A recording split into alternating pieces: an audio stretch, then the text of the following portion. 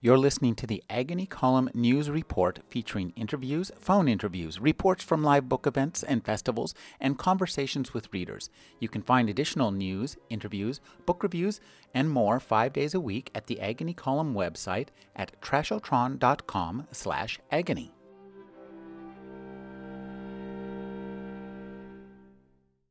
If you made a movie about a laid-off, sad sack, 50-something guy who was given one big chance to start his career over, the opening scene might begin like this. A Monday morning in April, sunny and cool, with a brisk wind blowing off the Charles River in Cambridge, Massachusetts. The man, gray hair, unstylishly cut, horn-rimmed glasses, button-down shirt, pulls his Subaru Outback into a parking garage and, palms a little sweaty, grabs his sensible laptop backpack and heads to the front door of a gleaming, renovated historic red brick building. It is April 15th, 2013, and that man is me. I'm heading for my first day of work at HubSpot, the first job I've ever had that wasn't in a newsroom. HubSpot's offices occupy several floors of a 19th century furniture factory that has been transformed into the cliché of what the home of a tech startup should look like. Exposed beams, frosted glass, a big atrium, modern art hanging in the lobby. Riding the elevator to the third floor, I feel both nerves and adrenaline. Part of me still can't believe that I've pulled this off. 9 months ago, I was unceremoniously dumped from my job at Newsweek magazine in New York. I was terrified that I might never work again. Now, I'm about to become a marketing guy at one of the hottest tech startups on the East Coast. There is one slight problem. I know nothing about marketing. This didn't seem like such a big deal when I was going through the interviews and talking these people into hiring me. Now, I'm not so sure. Dan Lyons was the technology editor for Newsweek. He created the blog The Secret Diary of Steve Jobs. He's written for the New York Times Magazine, GQ, Wired, and Vanity Fair, and the HBO series Silicon Valley. His new book is Disrupted, My Misadventure in the Startup Bubble. Thank you for joining me, Dan. Thanks for having me. Dan, set the scene for us. What was it like to be the technology editor for Newsweek? That seems interesting because while I've never seen Slate, Gawker, or BuzzFeed on the newsstand in my grocery store, I still see Newsweek.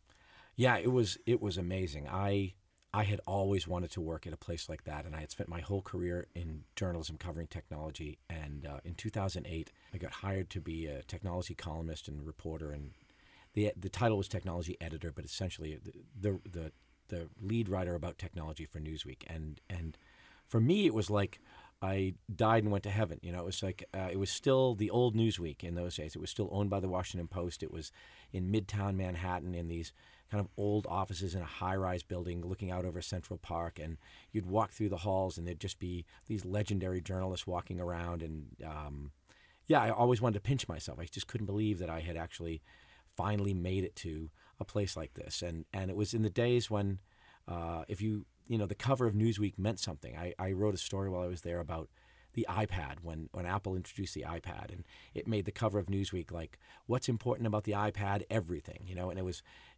it still had the kind of impact that then other people would write about it saying Newsweek, proclaims the iPad a big deal. Like it still had a huge impact across the culture. Yeah, it was extraordinary. It was really, really very fulfilling and satisfying to work there. You mentioned that you started there while it was owned by the Wall Street Journal. That didn't prove to be the case. Often happens these days. The big fish eats the smaller fish, and afterwards, it takes a while for the digestion process to set in, doesn't it? Yeah. Well, Newsweek went through a tough process where it had been owned. I think the Washington Post owned it for, decades, and the Post was losing money, the parent company was losing money, and then we were losing money. And we could look all around us and see that the media business was in trouble, and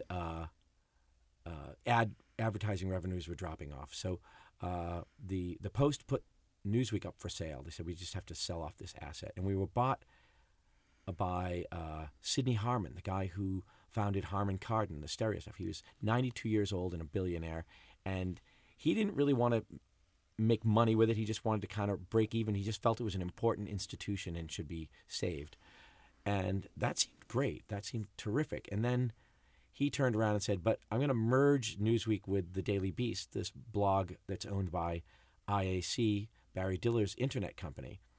And so we changed hands again.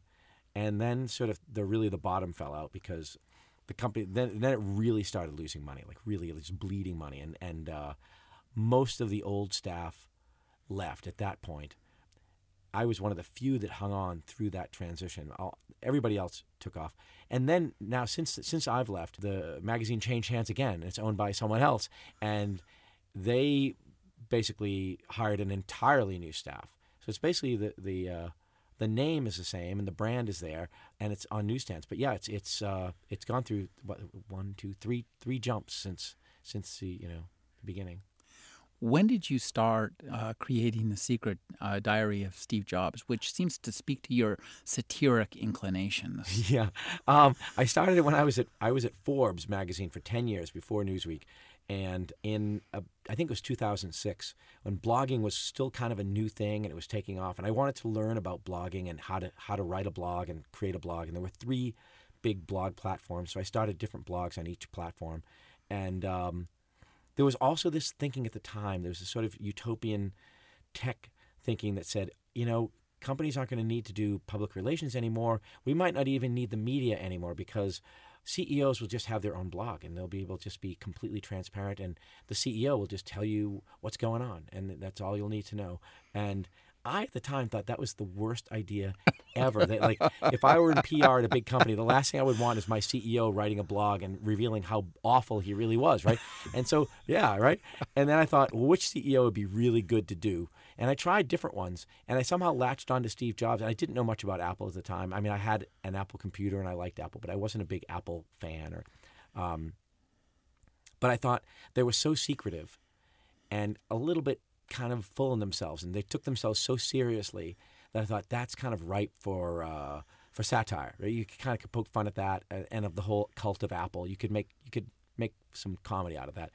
So I started doing that, and I did it from 2006 to 2008 or so. Shut it down, and then in 2010 I sort of revived it for a little bit. But it was really a very short-lived thing. But it had a really good audience, and it was really, really fun while it was on. In it, you described Apple in a sense as being almost like Scientology in a way. You described the tech world as having a kind of cult-like atmosphere. Yeah, I loved that, and I had this famous picture of Apple had a really, really great head of PR, but she was very tough. Her name was Katie Cotton. She retired recently. She was brilliant, and most of us in the press who had to deal with her thought of her as a formidable adversary, let's say. So I once had a picture of I said, there's Katie Cotton waiting for the reporter from the Wall Street Journal who's coming to meet with us today. And it was a picture of a prison guard on top of a wall with a rifle, And I think even she got a kick out of it. She sent somebody who knew me a note saying, with her real picture, saying, please use this from now on. You don't have to use the prison guard thing. But yeah, I had this idea that it was just, it was very broad, right? I mean, this was like a cartoon. It's like a comic strip. So it was that kind of humor, but it was like this cult compound. And I mean, there were aspects of it that sort of ring true. Apple really does monitor its employees very closely. And there is scary stories about security coming in and finding out who the leaker is and shutting them down and taking them out and stuff. But it was very broad humor about groupthink and cult thinking that people believe they're on this mission and they don't take criticism very well. Yeah. They don't have a good sense of humor. No, that sense of humor seems to be entirely redacted. I said to somebody once, because this guy named Guy Kawasaki, who was a famous Apple employee, and I said, I kind of thought they were like, don't they have a really good, doesn't Steve Jobs, he seems like he would have a really good sense of humor. And he said, yeah, he does. If he's making fun of you, he has a great sense of humor. If you're making fun of him, not so much, I said, oh, okay. So he said, yeah, Steve doesn't really have people, no. So it was there was an element of anarchy to it too that I think people responded to, that it was on this blog platform. I was anonymous. Nobody knew who was writing it. And it was funny. And it was sometimes saying things that were true. And it was like, it was like this little bit slightly out of control Like there was a thing I grew up in Boston, and there was a thing in Boston where there was this famous disc jockey named Charles Laquadera who one time, and he had an alter ego named Dwayne Ingalls Glasscock or something like that. And there was I don't know if it was staged, if it was real, but one time Dwayne took over WBCN for like 72 hours and he had locked himself in, he was going crazy, and he had just taken over the radio station and they couldn't get him out, and he was playing anything he wanted. And I remember that sense of like anarchy, like, oh my God, I was a young kid at the time. I guess I probably half believed that it was real, that this crazy character had taken over a radio station. And that was what Fake Steve felt like. It was like some lunatic has got hold of the internet and is writing this stuff, and it's crazy, and you never know what's going to happen next, so it was kind of fun. You found yourself on the wrong end of Newsweek. Describe what happened to you. And that was a guillotine moment. Yeah, it was. It was, terrible. That's a good way to describe it. I survived the transition to the Daily Beast, and the new editor was Tina Brown, and things were going okay, not well. At one point, they started talking about launching a tech blog. They had made a deal with Andrew Sullivan to take over his politics blog. So I think they had this idea for a while. The way to survive this would be, let's build a stable of blogs. Like that's what we'll turn the online version into. So they came to me and said, we want you to be the Andrew Sullivan of tech. Like you already did the Fake Steve thing. So we'll sort of revive that, but it'll be under your name. You won't be a fake character anymore, but you'll have this big tech blog and you just run that for us and be like what Andrew Sullivan is for politics. And I said, oh, that's actually really good, because for the first year after the transition, I often didn't have much to do, and I couldn't, my editor had left, so I didn't have anybody I was working for. But I finally thought, oh, this is great. Things are cool. This is gonna be awesome. And I don't know if somebody decided that wasn't a good idea, but one Friday morning I just got a call from my editor who was a friend of mine, saying, so I got bad news, like you're done, and you get 2 weeks, and see you later, bye. And I was like, wait, don't I get like a severance package or anything? And they were like, nope. The people who left when the acquisition happened, or when the merger happened, the old guard all got good severance packages. I should have jumped then, right? That's when you got the money. I waited longer, and then they were really broken. So anyway, I just got thrown out, and I tried to bargain and say, well, how about could I take a different job? Because they're like, we can take your pay and hire 5 kids right out of college. That's literally what she said. And I was like, Jesus. Yeah. I was like, ouch. Yeah. And like, well, and I was kind of like, well, yeah, I guess I'd take the 5 kids out of college too. I guess, I can only do so much. But it was like, yeah, that's pretty harsh. And so I said, well, how about if I'll take a really big pay cut and cut my pay in half? No. And they go, well, how about just keep me on for 6 months. I'll start job hunting now. But it'll be much easier for me to find a job if I have a job. I'll be like, so it won't be like out on the street, cap in hand, it'll help me. No. It's like, how about if you don't pay me, but I just keep my job title and at all until I find another job? No. So I tried all these rationalization things. And anyway, they the 5 stages of corporate grief. Yeah, it's like what is that? What's her name? Denial, anger. Yeah. Mourning. Right? Yeah. I went through all of that, and it was weird because I had never been laid off before. I always had jobs, and then, I never had to even look for a job. I was always in a job, and then would hear about something or get poached away to something else. It kept getting better and better. So for the first time ever, I was like out looking for a job. Now I was one of those, and it had happened to a lot of my friends in journalism. And you get that call like, "Hey, dude, I'm looking for work. If you know anybody, let me know. If you hear anything, I'm just calling all my friends to put the word out there." So suddenly I was that guy calling all my friends like, "Hey, man, if you hear of anything, let me know." And they were like, "Yeah, you're going to land on your feet." And you're like, "I don't know, man. I don't know if I'm going to land on my feet." So yeah, it was scary. It really was. That was just the prelude to the real time of Yeah, things actually got worse. Believe it or not, these were the good old days. The good old days. Yeah. Yeah, these was the golden era. Just unemployed. The golden years. I'm just thinking of that David Bowie song. Yeah, right. You started looking for jobs, and you looked in tech. How did you find this company that you ended up with? I literally found them on LinkedIn. Someone that I didn't know, but I must have had a connection to on LinkedIn, had posted an ad saying, the company's looking for a content creator. I thought, okay, that sounds like essentially what I do. I create content. And I had started thinking I was running a blog for a company in New York, but the blog was in San Francisco. And it was a tech blog, and I was doing that, but trying to find a real job or a better job. And thinking maybe going to work inside a tech company would be better. There's no more media jobs. I'm not going to find another job like the one I had at Newsweek. So great, I'll go work at, a big tech company. And at least it'll be stable. They'll pay you well. Benefits, and all stock nice options, and all cushy that and- great stuff. Yeah. And a lot of journalists do that. You sort of get to a point in your career, and then you say, okay, you made a name for yourself enough that you go get a PR job at some company, and you work in PR at some like HP or something, and you do that for the next 10 years, and then you're done, right? Like, it's okay. It's kind of like where they put you out to pasture. It's kind of, Sounds good. I mean, yeah, retirement, good to go. yeah.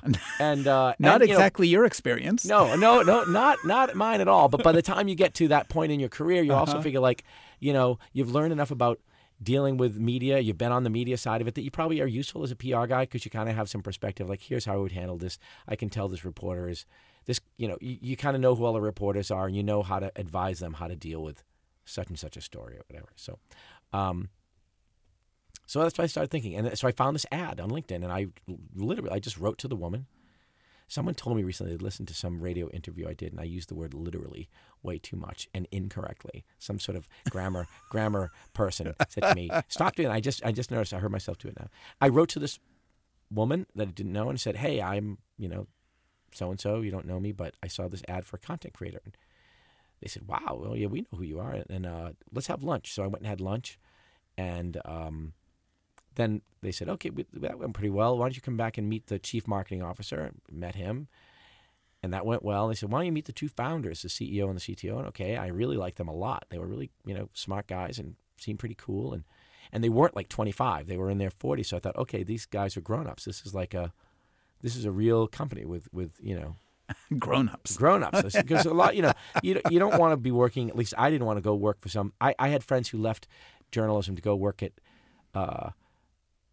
I don't want to say the names, but some tech companies where, the founder's like some 23-year-old bro and it's out of control and crazy and it never worked out well. So I wanted to go work someplace with grown-ups. And I thought, oh, this is great. And then they made me a job offer, and it was a little bit vague and fuzzy about what I would do, but it sounded like, okay, I'll think on my feet. I'll get in there, and it's a fast-growing company. I'll make a role for myself, and this will be cool, And they had great benefits. The pay was good. They were going to go public, so I got stock, and I thought I might make some money on this IPO. So it was like, it was a really good outcome, I thought. On your first day there, you write that you got there, and you describe it as kooky and kind of forced. Yeah, like everybody's trying a little too hard to show how much fun they're having. Like, we're having a blast. And they have and I hadn't seen that part of the company before I took the job. I had met, Now, what was the company? Tell us the name of the company. Can we say the name of the company? Yeah. That's right. It's called HubSpot. So like Hub, people in Boston call Boston the Hub. Mm-hmm. HubSpot. And they make software for marketing departments. So it's real software. You have to pay money for it. It's you subscribe to it, and you use it over the internet. And, you can send out email campaigns or write a blog, and it's all things that people in a marketing department would need. Okay, so you're at HubSpot, and you arrive there, and it feels kooky, kind of forced. Who do you see on your first day there? Well, that was the other weird thing. So I got there, and I went to the second floor of the building where the reception was, and I asked the woman, and I said, hey, here, first day of work, and I'm here to see so-and-so. And she's like, I no idea who you are. I don't know. Like, she looks through her computer. I don't have anything here for you. And I said, well, can you, ask for this guy? And she makes some calls. She's like, I don't know. I don't know where he is. And she's like, maybe you should sit down. just sit over there in the lobby. And I could tell she's looking at me like I'm a crazy person who wandered in claiming I have a job there, right? And meanwhile, everybody else is coming to work. And as they're coming in, I realize like it's a little odd because they're all really, really young. Like everybody's super young. And then a lot of them are wearing the company's color was orange. And they had a lot of swag. They had T-shirts and hats and sunglasses and shoes and all sorts. And a lot of them are coming in wearing like the team color. It's like, wow, this is okay. And anyway, great. And I'm sitting on the chair and I'm waiting and waiting. And she said, well, your boss isn't here. I said, well, if there's this other guy I had lunch with, how about him? Looks around. He's not there. She said, just I'll figure it out. Just stay there. And I'm like, and I look at my phone thinking like, maybe I got it wrong. Maybe I'm here on the wrong day. I'm supposed to start a week from now. I looked at my phone and my calendar, like, no, the email, I think I'm supposed to be here today. Today's my first day. And finally, some guy that I'd never heard of comes out. He's a young guy, nice guy. And he said, oh, look, those guys aren't here. I'm sorry. Sorry for the confusion. But look, I'll tell you what, I'm going to show you around anyway, help you get settled in. And then, when they get here tomorrow or something, you talk to them. It's okay. So we go and do a tour and, show me all the kooky stuff. They have a candy wall with all these candy dispensers. And we had to stop and look at the candy wall because they're very proud of the candy wall. It's like, this is kind of our culture. It's really cool and fun. And we have lots of candy. I was like, oh, okay. And there's like a big kitchen with beer, refrigerator stocked with cases of beer and bagels and food and cereal and stuff. And like, all right, here's where the coffee machine is if you want a coffee. Here's where the bathrooms are. Here's the big game room with all the ping pong tables and the video game and the shuffleboard and all this stuff. Okay. And fine. So I'm thinking, okay, this is like somebody's admin and he's showing me around and he's going to take me and show me where my desk is. And I don't know what's going to happen after that. And then we went to a room and he said, do you know anything about how the marketing department is organized? I said, no. He said, okay, I'm going to draw on the org chart on the wall for you on a whiteboard. So you'll get a picture. So here's the boss. He's here. Here's this guy, And he starts drawing all the different teams. And there's a bazillion little teams, And I'm on one called the content team. And so he draws the content team. He says, this is where you'll be, okay? And then I notice that this guy's name is above me, above the content team. Right? And I'm like, oh, wait a minute. Like, what do you do here? Like, what's your job? And he's like, oh, I run the content team. I'm like, oh, so are you my boss? Do I work for you? And he's like, well, I don't know if I'd call myself, your boss. But, really strictly speaking, that other guy is your manager. But, day to day, I run the team that you're on. So, we'll be working together. And I was like, oh, man, like this is messed up. Like, and he's a nice guy. Mm-hmm. And he's like, well, come on, I'll show you where you're going to work. And then we go down the hall. And suddenly I had this moment where, you ever see the Annie Hall? Mm-hmm. Yeah. And when they go home to Annie's house for Easter, and the Woody Allen character is with her, and they all are looking at him like really suspiciously, and the grandmother keeps staring at him, and every time she looks at him, he has like side curls. He looks like a Hasidim, and like, and then he looks back and it's him again, but like, and he's freaking out, and it was like that. Only I was like, oh my God, they all look like they're in high school, but they're all like carrying laptops and they're all doing stuff like work stuff. They have PowerPoint presentations, and everywhere I went, like suddenly I realized like, oh my God, it was like an acid flashback. Like, oh crap, like I'm freaking out, man. The walls are melting. This is not good. Like, we went to this room. And it was like a little tiny room, and maybe a dozen people, or 24 people, like packed into this room, like face to face and little tables, all hunched over laptops, just like this is the content factory, and these are the content creators, and you're going to be a content creator. And I was like, oh, really? I thought I was going to be like working with the CEO and helping him deal with the media and writing big articles for him. And I was like, no, I don't think so. I didn't get that memo. I think you're just sitting here. And what do? I don't know. They'll tell you. And I just sat there like kind of having a panic attack. Like, man, I'm in this little crappy little desk, and everybody's going to look at me like, why is this old guy here? Like, what is this lunatic doing in this room with us? Like they were all like right out of college, and Well, I think what's interesting, the way you write this is really funny because you will write what you're thinking, which is generally a bunch of words that we can't use on the radio. Yeah. and then you'll tell us what you're saying, which is words we absolutely can. And I think that the contrast between what you are thinking and what you are saying and your kind of experience, the way you create this, makes this book really, really funny and also a little bit scary in terms of the way the corporate culture is, because you were talking about Annie Hall. What I was thinking about, and you actually refer to this movie down later on in the book, is Invasion of the Body Snatchers. Yeah. Right. So, yeah, it was a little bit like that. You don't know which ones are the pod people and which ones are still human. Like every once in a while you'd pull someone aside and be like, okay, so this place is crazy, right?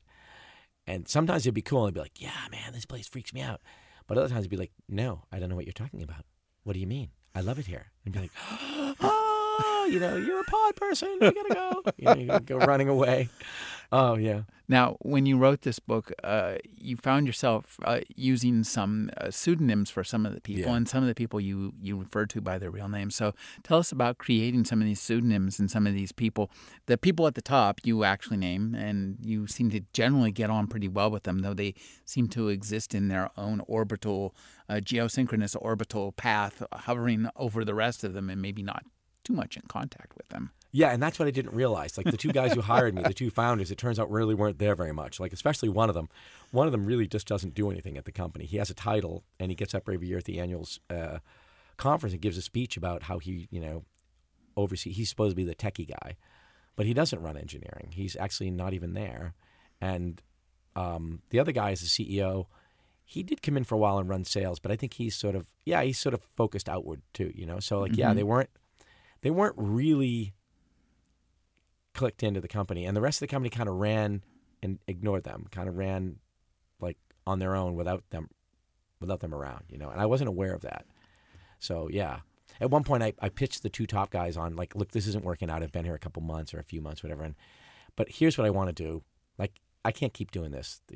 These guys have stuck me into this stuff. You don't want to pay me what you're paying me to do this ridiculous work. Like, so either I'll leave but here's one proposal I have for you. Here's a really good idea, and it would help you guys. And the two founders said, yeah, that's great. That's an awesome idea. Wow, that's terrific. Okay, totally. You have our blessing. Go tell your boss we said yeah. And I went and told my boss, and he said, oh, yeah, that's great. Good. Give me a few weeks. And then like a few weeks later, I just got, no, you're not going to do that. You're going to get a worse job now, and you're getting moved off to this really noisy telemarketing room, and you're going to sit there all by yourself. I was like, okay. And oh, no, the thing, I had a meeting. I told the PR woman after I had the meeting with the two founders, like, this was awesome, man. I went in, I pitched to them, and they loved it. This is going to be great. And I'm going to go start, getting the art guys on board. And the PR woman said to me, well, who else was in the meeting? And I said, no, nobody. It's just me and those two guys. She's like, well, you should have had a witness. Like, why did I need a witness? Witness. She's like, well, nobody's going to do what they say. Like, nobody pays any attention to the CEO. And he's going to forget what you talked about as soon as he walks out. Like, he's not going to remember any of that conversation. And I was like, no, that can't be true. She's like, oh, yeah, no, that's, I don't know. If I were you, I think you should have had some other people there with you. And this is the woman you refer to as Spinner. She's like, yeah, I said, if it's still me, if it was a movie and it was like Office Space, her name would be like Judy Spinner, the PR person. Like, she could spin anything. She could, no matter what, she could tell you like why it was great for, yeah, she was very peppy. She had been a volleyball captain in college. I was going to say a cheerleader. But it was like a cheerleader. Yeah. And they were very cheery cheerleaders. Literally, there was a time when these guys, I didn't find this out till after I left, but like the year before I was there, they all went to this big conference here in San Francisco, the Dreamforce conference that Salesforce.com has, that takes over San Francisco every year for like a week. And their idea for a way to get attention for the company was they all dressed up in orange cheerleader tracksuits, like track pants and jackets. And they went around giving out little baby unicorns that supposedly meant something. I don't know what, but they all had to wear these uniforms, and they all thought this was great. Like even years later, they were like, "That was so good. We like totally rocked that show. We owned that show. We were like, everybody noticed us." And they'd be like, "Hey, I love you guys. Love your cheerleader outfits." And I was like, all I could think is, I went to that conference when I was working there the year after, and we could wear our regular clothes. We didn't have to wear funny outfits. But I thought, I would not have done that. And what would happen if you said, like, I don't really want to wear the cheerleader outfit? And, like, I'm afraid I might run into someone I know, and they're going to be like, dude, what has happened to you? Like, I didn't realize things were so bad, but here you are in an orange tracksuit running around in San Francisco, like cheering for your team. But yeah, they were very much like cheerleaders. It was like you had to buy into that. You had to buy into the enthusiasm. I literally got an email this week from someone else who got, that's the other thing, when they fired you, they called it graduation. Yeah. So they'd say, which I thought was just the most twisted, weird, Orwellian thing I had ever seen in my life, right? But I got an email, and I thought it was just me. This woman said to me, I'm 23 now, or whatever. She's very young. First job out of college. She got hired at this place. And then they fired her after 3 months, and the reason was they said that she wasn't excited enough. You just don't seem excited enough. It's like, really? Like, how excited do I have to be to stay here, And, like, it's hilarious. And I thought, I first thought, okay, I'm just old and I'm a curmudgeon, and which I am, right? But this is a young, vibrant, 22-year-old woman, first job out of college. Like, you know how you are. You want to eat the world when you come out of college. You're going to kill it that first job. She was full of ideas, brimming with energy. She was so excited to have this job, but she wasn't excited enough. She didn't have the right kind of excitement. It's weird. It's pretty scary. And I love the way that you convey the kind of machinations and the kind of interpersonal manipulation that goes on. This is a company where, in a sense, almost all of them seem to have majored not in marketing, technology, or anything else, but in weird interpersonal dominance psychology. Yeah, yeah. Well, I think that's office politics. I don't know, because I always worked as a journalist. I worked from home. Mm-hmm. I'd go to New York and, spend a week in the office sometimes, or I'd travel for stories, but you're sort of on your own. You're kind of you're roaming around on your own. And so I would hear about the office gossip at Forbes or Newsweek. Oh, so-and-so did this. But I never was part of it because I was blissfully ignorant.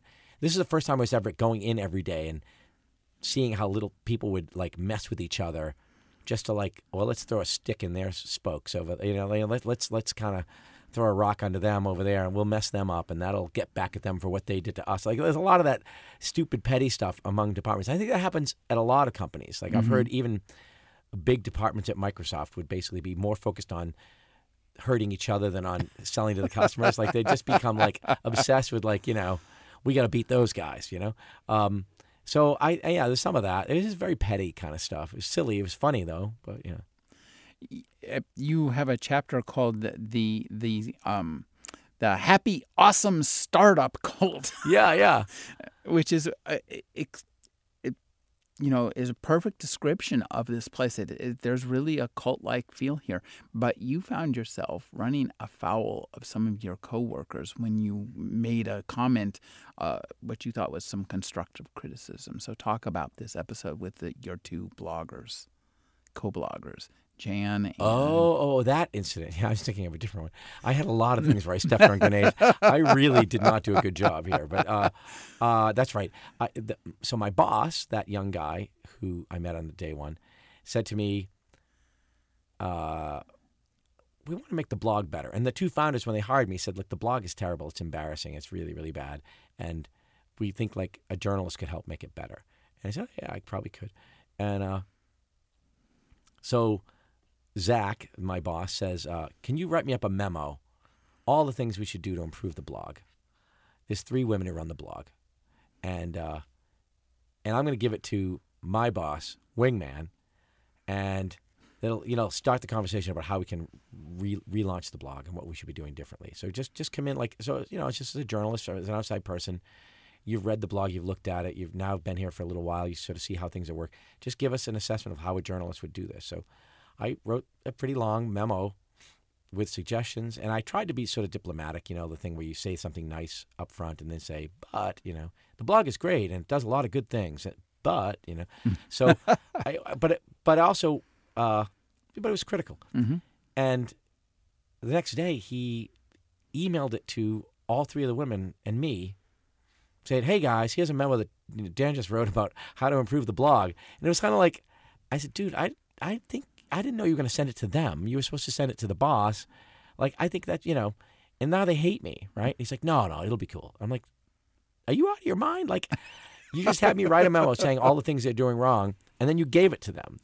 And I'm like, I don't know if he was trying to mess with them or what he was trying to do. But yeah, so that clearly, got things off on the wrong foot for me and them. That didn't help. Yeah. Explain how a teddy bear comes into the story. Yeah, this is one of my favorite moments. I think I had been there. Let's see, I started in April, maybe been 3, 4, 5, a few months.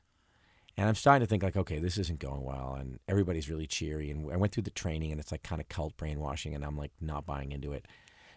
And one day, the woman who runs PR tells us, okay, the co-founder, the CTO guy, he also considers himself kind of a management guru and he's got all these innovations about management. And he likes to write articles on LinkedIn where he's an influencer and a thought leader. And the irony is that he has all these ideas about how to run a company, but he doesn't run this company.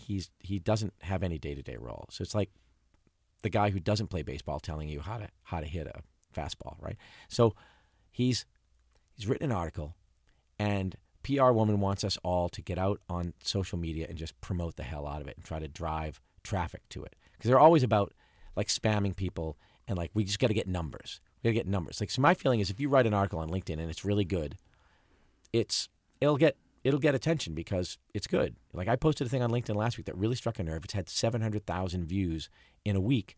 But it's not because we went out and spammed it and tried. It's just things that are good will find an audience, right? I believe.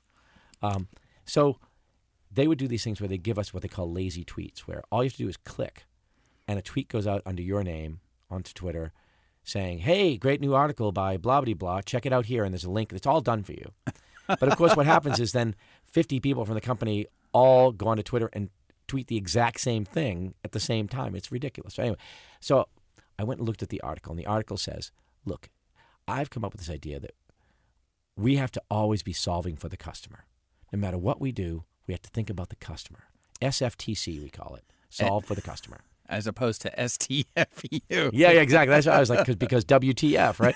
But they, and he said, so I started putting an empty chair at our management team meetings, and that was the sit-in for the customer. But that wasn't enough.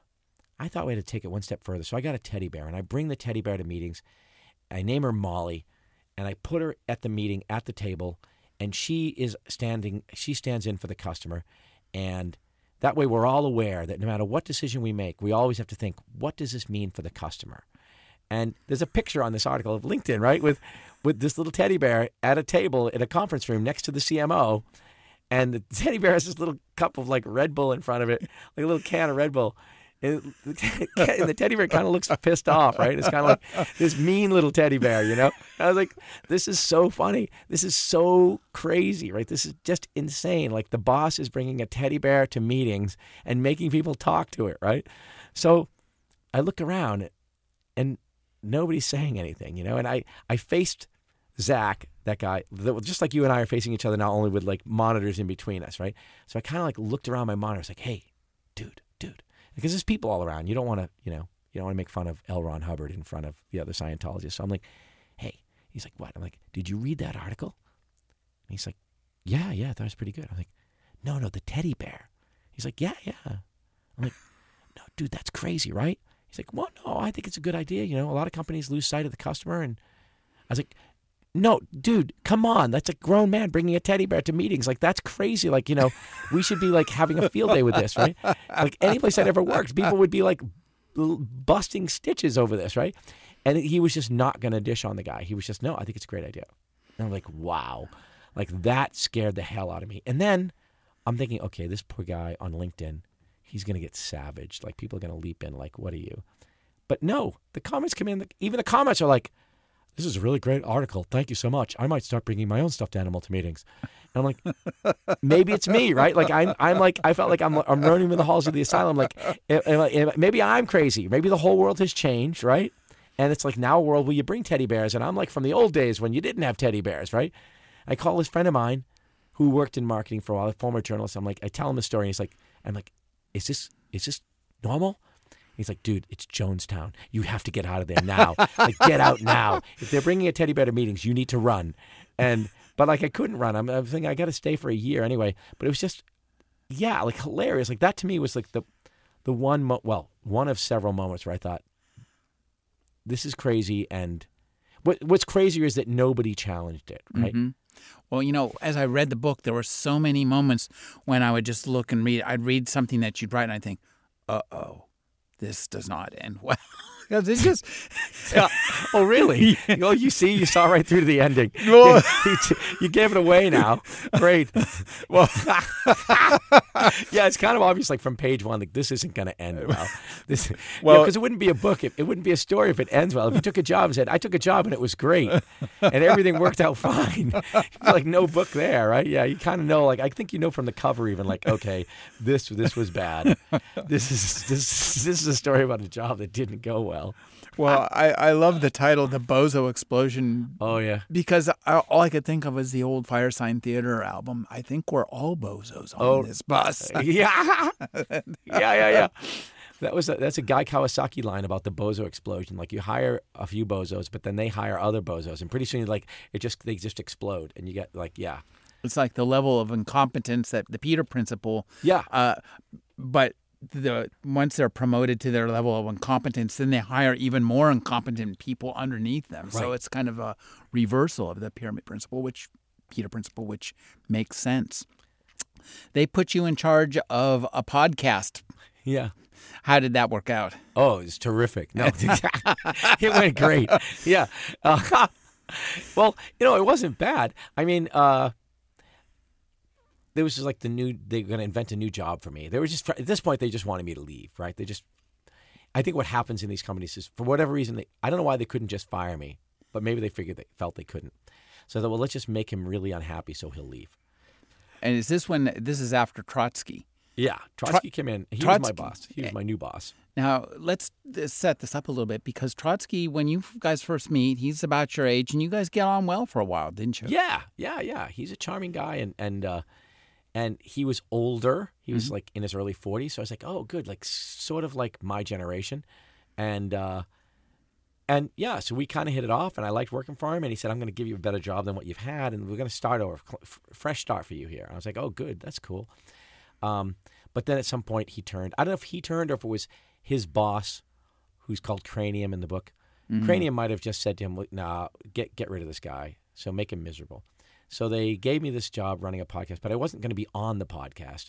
I would just be like the helper on the podcast. I would line up the talent, the guests, schedule the thing, schedule the CMO and the guest to be in the studio at the same time, and get the microphones and, edit it, put it together and then post it on iTunes. And then the big thing was, we're a marketing company, so we need to do great marketing on this podcast. And again, my argument was, great podcasts find an audience because they're great. And you find your audience, and, it doesn't have to be the biggest in the world either. It can be a small but really dedicated audience that, likes influential people. Yeah. But I mean, like, you can just, it is what it is. Like, content is content. Like, I believe it's I don't think you can gin up fakeness. So their thing was like, let's put out an email campaign to all of our customers and all of our people on this, thousands of people on these lists, and just ask them all to just click on a button to subscribe to the podcast. So that when they do that, Apple will suddenly see a whole bunch of subscribers, and the algorithm at Apple will say, oh, this must be a great podcast, and will push us to the top. And then we'll get all this, public buzz because we'll be a top 10 podcast. My feeling is like, you might get a spike out of that, but it goes away because unless those people are really listening, like, I just feel like it takes time. You have to start recording this podcast. And you have to, you can advertise it and you can promote it, sure, but you have to have something good to start with and let it build over time. And I think people over time go, oh, have you listened to this? You should listen to this guy's podcast. It's really good. Mm-hmm. This guy's got great guests. And, oh, did you hear the one with so-and-so? Oh, yeah, go back and find that one. That's really good. Like, it takes time to build it. And so a lot of my job there was like, there was a lot of focus on how are we going to promote this? How long is it going to be till this is the number one business podcast in the world? And I was like, I don't know. How long is infinity? What's the age of the universe? I don't know. Like never. This isn't going to be the number one podcast in the world. Like that's an insane goal. But they were like, well, we like insane goals. That's why we're overachievers. That's why we are what we are. I was like, okay, but yeah. So that was my last job, running this podcast, and I got it off the ground. We did a few guests, and then I left, and someone else. Someone else took it over briefly, and then the guy who was the host of the podcast got fired for doing something that they still won't tell me what it was, but something that involved hacking and extortion and trying to get hold of my book. So there's no one to do the podcast anymore because the podcast host got thrown, almost got investigated by the FBI. So that was like, okay, that didn't end well. Apparently, this whole idea of setting up your internet company based on what you call a kind of a frat house biz model, that proves to not be the best idea in the world. Shocking. Shocking, I isn't know, it? right? Because beer bong. What could go wrong with beer bongs? Were you in a frat in college? Were you No. ever in a frat? No, me either. No. But you knew what they were, right? Yeah. And who doesn't look at that and think, wow, that's a good company model. That's a way to run a company. Yeah, I don't know how that has become a thing, but it has. And it's become this thing where now they don't even give them adult supervision anymore. They used to be in tech that they'd say Adult supervision. Well, no, that's what they used to call it. Like at Google, the Google guys, when they were funded, Kleiner Perkins said, no, you got to hire a CEO. We're going to give you the money, but you have to hire a real CEO. So they hired Eric Schmidt, who was older and had been an executive at different companies. Mm-hmm. Microsoft in the early days made Bill Gates and Steve Ballmer get a more experienced veteran executive kind of businessy guy to be the business guy. Like that was a standard procedure. Like, yeah, we want you young guys have a great idea and it's terrific and you're great engineers, but you need someone who knows how to run a company. Like there is actually something to that. Like HubSpot didn't have that. They had for 7 years they had no HR because the founder thought, oh, HR is BS. I don't like HR. HR is one of those old-fashioned. We don't need HR. We're just going to hire. It's like, no, dude, you actually need HR. There are laws that that apply to companies and how they hire and fire, and you probably want someone who knows those laws to run your HR department. But there's this idea that we can just be cowboys. We can be completely rogue. So now they have companies where they'll fund these young guys who not only have they never run a company before, some of them have never had a job before. They've never worked at a company before, and they're like, but you're the boss, and here's $50 million, go build a company. And no, we're not going to get any executive guy to help you. No, you just do what you think is right. So of course they build a frat house. They hire all their friends, right? Yeah, sure. And then they makes perfect sense. Yeah, of course, right? Wouldn't you? Yeah. If you and I were 25 and someone gave us a huge amount of money, we'd be like, all right, dude, this is awesome. Let's go spend the money. So they build a headquarters. It always looks like a kindergarten. They build some crazy kooky headquarters.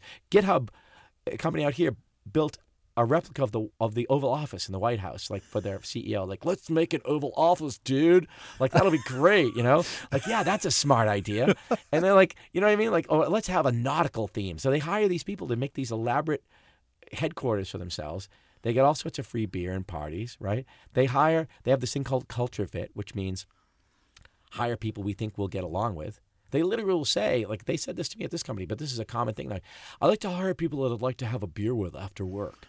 Yeah, this whole I'd like to have a beer with that person. No. Yeah. Well, yeah, exactly. Yeah.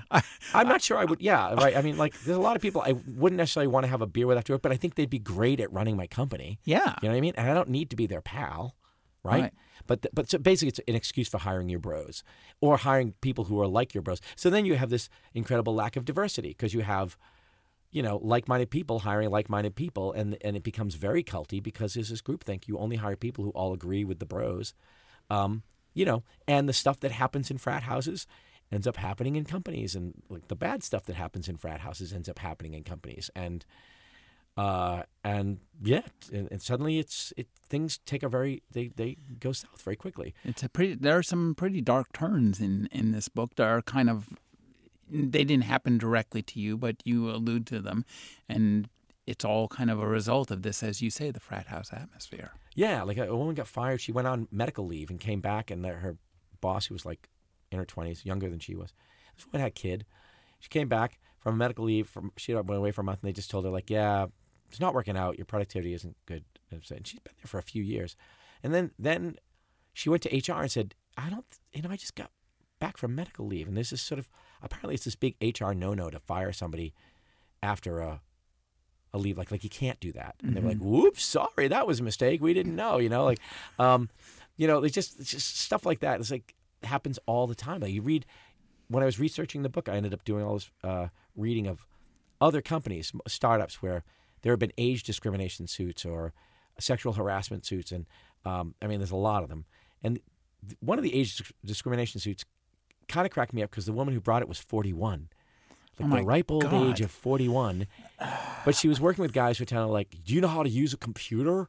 Like, you're too old. You can't close. You don't know how to close. And it was like, and then just like making really horrible sexual overtures, like disgusting stuff. I put it in the book, but I can't say it on the radio. But like, you read it and your jaw hangs open like, oh my God, right? And so that's and these are happening all the time. And it's very predictable. You give young, sort of not very nice guys a lot of money and tell them they're rock stars and they're most amazing things ever, and they've already got a huge ego. This is what happens, right? And this is why they make you insure your car. Exactly. Exactly. This is why there are seatbelt laws, right? Yeah, exactly. Because no seatbelts for the corporate world. Yeah, exactly. It's like driving. Exactly. It's like driving with no seatbelts. Like people flying through windshields. Right? Yeah, it's exactly what it's like. It's like this is why there are laws about this stuff. My favorite line from a comedian: "Don't drink and drive. Don't drink and drive. How am I going to get anywhere?" Yeah, exactly. Yeah. The one that cracks me up is like the age bias one, and they're all kind of like. I had a little hassle with the CEO of this company because he went out and made a statement in the Times about how we really want to hire young people. That's right. Experience really overrated. And I was like, A, did people really think that? Like this, B, even if you think it, you shouldn't say that out loud. And they'd be like, "Why, dude?" I was like, "Well, there's one reason, and it's illegal, right? So there's a little problem there, right? You can't hire and fire based on people's age. Like, well, I think that's not right." I'm like, "Well, dude, no, trust me, it's the law, right? Like, one guy tried to say to him, "Well, like, imagine instead of you talking about old people, imagine the boss said we don't really like to hire gay people, or you know what, not so big on the black people." White people are really good in tech. We really are trying to build a company around white people. Like, you can't say that, right? Even if you think it, you can't say that. And he's like, "Yeah, but that's not what he said. He said old people." I'm like, "Yeah, I know. I'm saying this is an analogy, right?" And he was like, "Yeah, but I think he's right. Young people are better at tech." I'm like, "Oh my God!" Like, first of all, it's not true, but secondly, it's just like, but And then this week, the company that I wrote about put out this long rebuttal. But the rebuttal basically said, yeah, it's kind of right. And one of the rebuttals was like, diversity. We know we need to do better. We have 1,200 employees now. 85 of them are over the age of 40. Out of a 1,200-person workforce, right? Yeah. Wow, I'm impressed. Yeah. And probably none over 50. There's one guy. There was one guy there who was, actually, I think he was 60. He was older than I was. And he and I became friends. We were like the two old guys, and we used to go out to lunch together. And then sit in the mall food court across the until you thought better of it. Yeah, until I was like, we can't be seen together. We're gonna get paired up as like the two old guys. Like, let's take separate routes and meet at the mall. Because I knew we looked like the people in the Dunkin' Donuts with the windbreakers on. Talking about the Korean War. God damn Obama. It's like that's what we were like. The grumbly old guys. Talking about our sore hips and stuff. They just started a Twitter account today. This company about me, and it says. My picture says "Old Man Lyons," and it's like it says, I ruptured a disc in my back last year, so it's like, making jokes about like what an old fart I am. Gee, that seems like really ill-advised. I mean, not great PR. Not great. It's PR. terrible PR, but you could even go after them legally. I mean, if you wanted to say they hounded me out of the company, which is essentially what they did. Yeah. Based on my age, here's the proof. They put up a Twitter blog about it. You can't prove it's them, but I know it's them. And because they only had 5 followers. That was the other thing. They had 5 followers. One was like in Japan, and all the bios in Japanese. I don't know where that came from. Then there's some other random person. Then there's 3 people from this company, including the COO. And another top exec and another person. And they're like the 3 followers for this hilarious new Twitter feed. It's like, dude, are you guys like that stupid about PR? Like, and yes, they are, right? It was like, but so somebody pointed out on Twitter, oh, wait a minute. Former employee complains about ageism, so you respond by making a Twitter feed about him where you call him an old man. It's like okay. Boo, point proof. Like, thank you. Like, it's just, but it's like that kind of world, and they're really defiant about it. Like, I think, and it's not just these guys; it's the whole tech industry is very proud of the fact that Well, you said that. I think one of the things you say that I think is very interesting and a really smart observation that ripples out through the whole industry is that they believe they're kind of above the law because it's kind of civil disobedience. Yeah. Especially when they went after you left and hacked your computer. Talk about that. That is scary stuff. Well, like last July. So I left in like November. In February, I wrote a blog post saying, hey, I'm going to go write this book, a funny memoir about being an old guy and my ridiculous attempt to become a marketing person, like that totally failed. I'm going to go write a book about that. And sounds charming and self-deprecating, which is how the book is. Yeah, I mean, I make fun of them too. Yeah. So it's like But anyway, yeah. But in July, they just announced that they had fired the CMO. That my boss, the VP Trotsky, had resigned before they could decide whether to terminate him, and they had sanctioned the CEO, and they had turned the whole thing over to law enforcement. But they wouldn't say what the whole thing was. They just said, we've turned it all over to law enforcement. And this had to do with, quote, a book coming out? Yeah, a book. They didn't say it. But then later in an interview with the Globe the next day, they said, yeah, it was my book.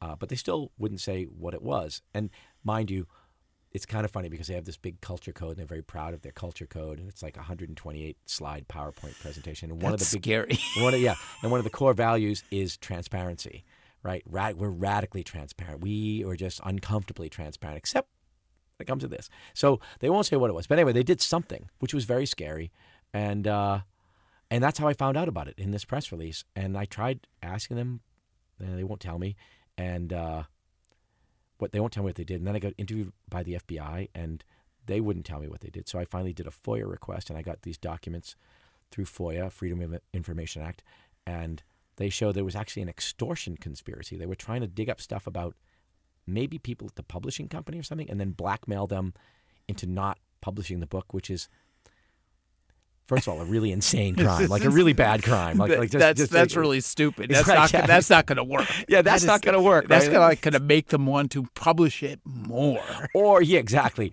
It was like the King of Comedy, where they let's kidnap Johnny Carson, tie him to a chair, put a gun in his mouth, and that's how we'll get on TV. Okay, maybe not the best way to get on TV, but it was like that. It was like the gang that couldn't hack straight, and then they got caught. Somehow they got caught doing it.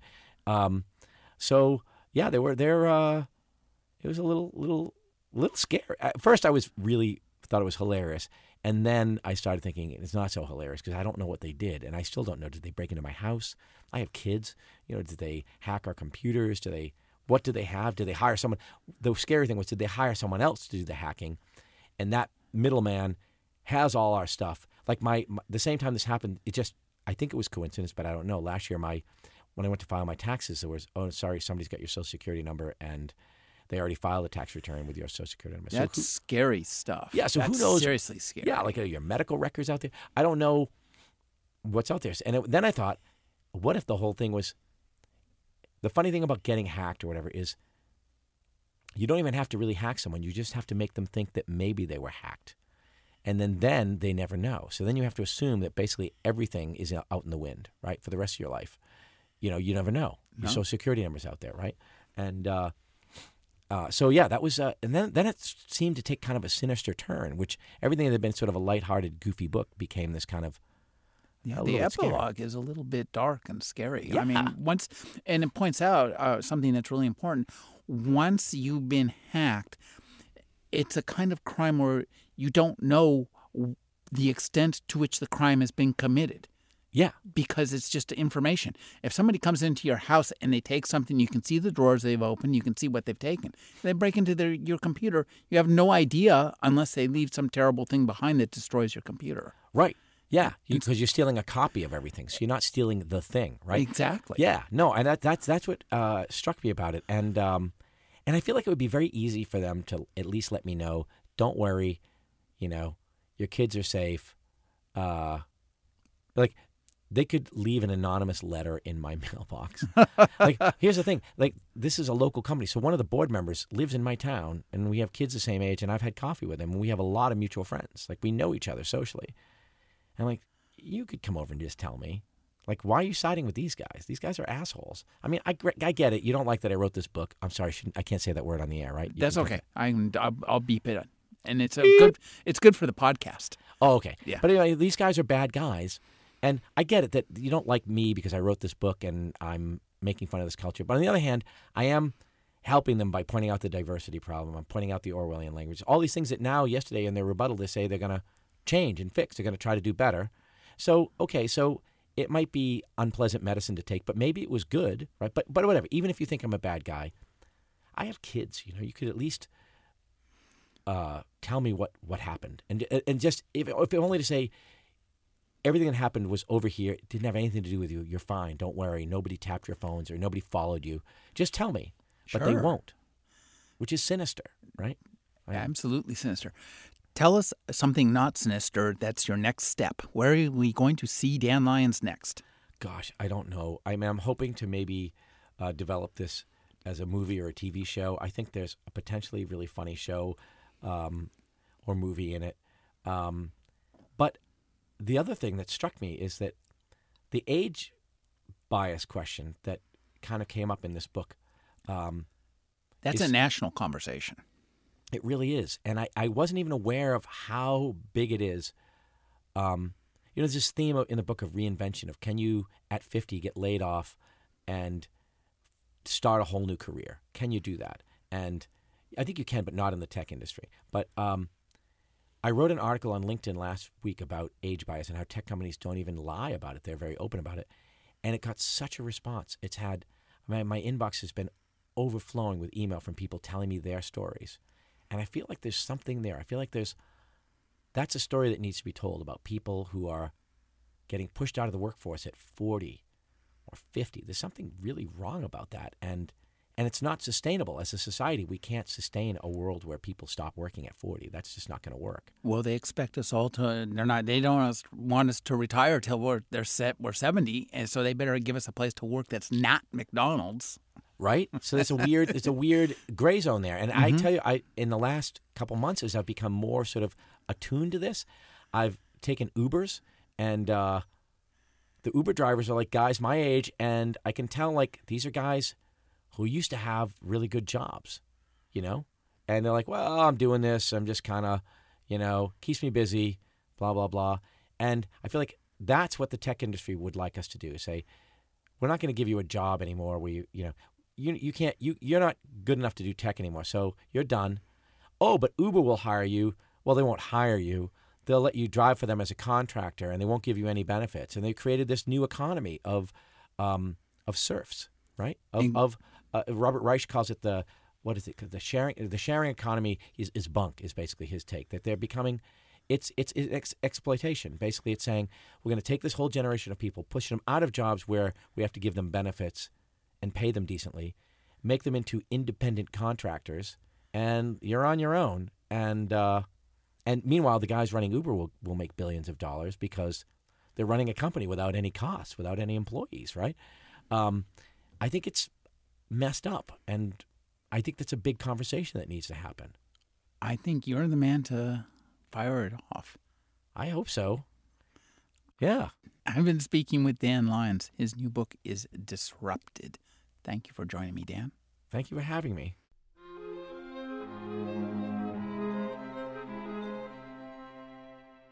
You're listening to the Agony Column News Report, featuring interviews, phone interviews, reports from live book events and festivals, and conversations with readers. You can find additional news, interviews, book reviews, and more 5 days a week at the Agony Column website at trashotron.com/agony.